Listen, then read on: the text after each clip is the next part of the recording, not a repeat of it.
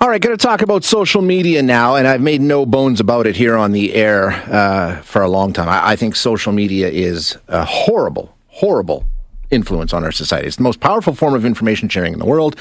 It is utterly lawless and virtually unregulated for accuracy, fairness, even common decency in many, many cases. Recently, it's come to light that a lot of activists are reporting that their content is being removed and censored, in essence, even though it really doesn't seem to violate any of the platform's content rules. So how does this happen? How do they regulate the content on Facebook and the rest of these, and Instagram and Twitter and all the rest?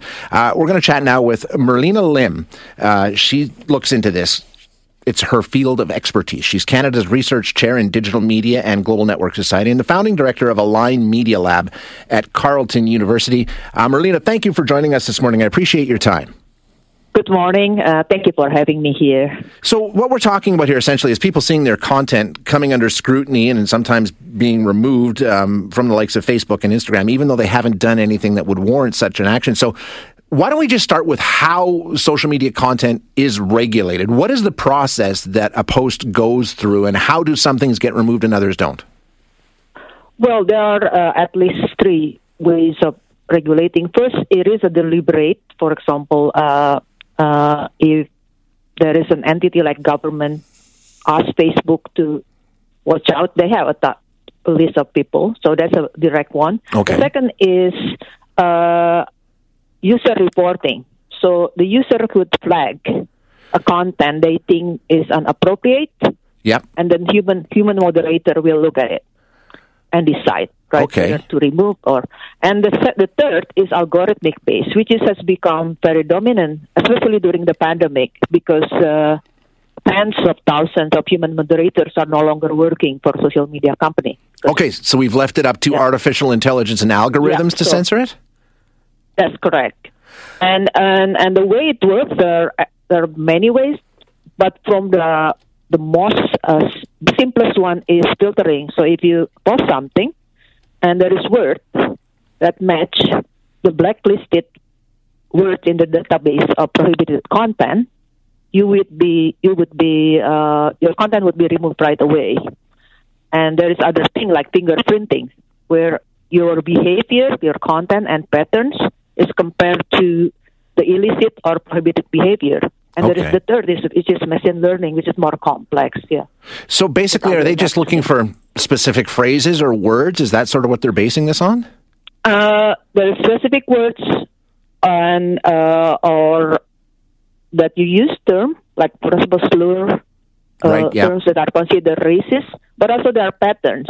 So if you copy paste, for example, you use certain words again and again within certain speed, you could be flagged as a spammer, or algorithm would think that you are a bot, not a human being. Now, who's raising the red flag here and saying, "Hey, wait a minute, you're taking down our stuff, even though there's nothing wrong with it. There's no reason for it to be taken down." Yeah. So here is the problem. So they will not tell you, like not Instagram or Facebook will tell you why. They will just have some very general warning, and there is no way to really appeal. There is no button to say, hey, it goes to human moderator eventually, but the log is so long, and then you might not hear from them for months, right?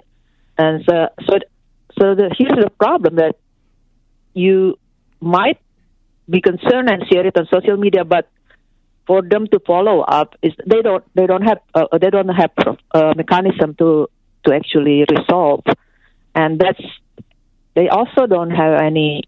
They are not transparent about why, and so that's what the problem that we are currently facing. Yeah, we don't know exactly why it's happening. So if we don't know exactly how it's happening, how can we go about changing what's happening? How can we improve the situation? So I think that right now there are more people voicing their concern, and that's good. And we need to collectively demand transparency, and because also the companies needs to be more accountable, right? Social media companies, like you are working from radio, you're saying something really bad, that's like racist or something, you are under scrutiny, right? Yes. why don't we never really, we hold social media company less accountable than any type of media. Absolutely. Right? So I'm always wondering, I think all companies should be under public scrutiny, and there need to be regulation. That's okay, fine. They cannot regulate how people behave, but don't you think they need to be transparent about what they do in censoring? Well, right? Yeah, exactly. What is the mechanism that they employ? It seems to me that the only way to do this is to get more human involvement in moderating the content, right? I mean, essentially, they can make those decisions. I think first they have to admit there is bias, because the database they compile, right, is made by human and tested by human being.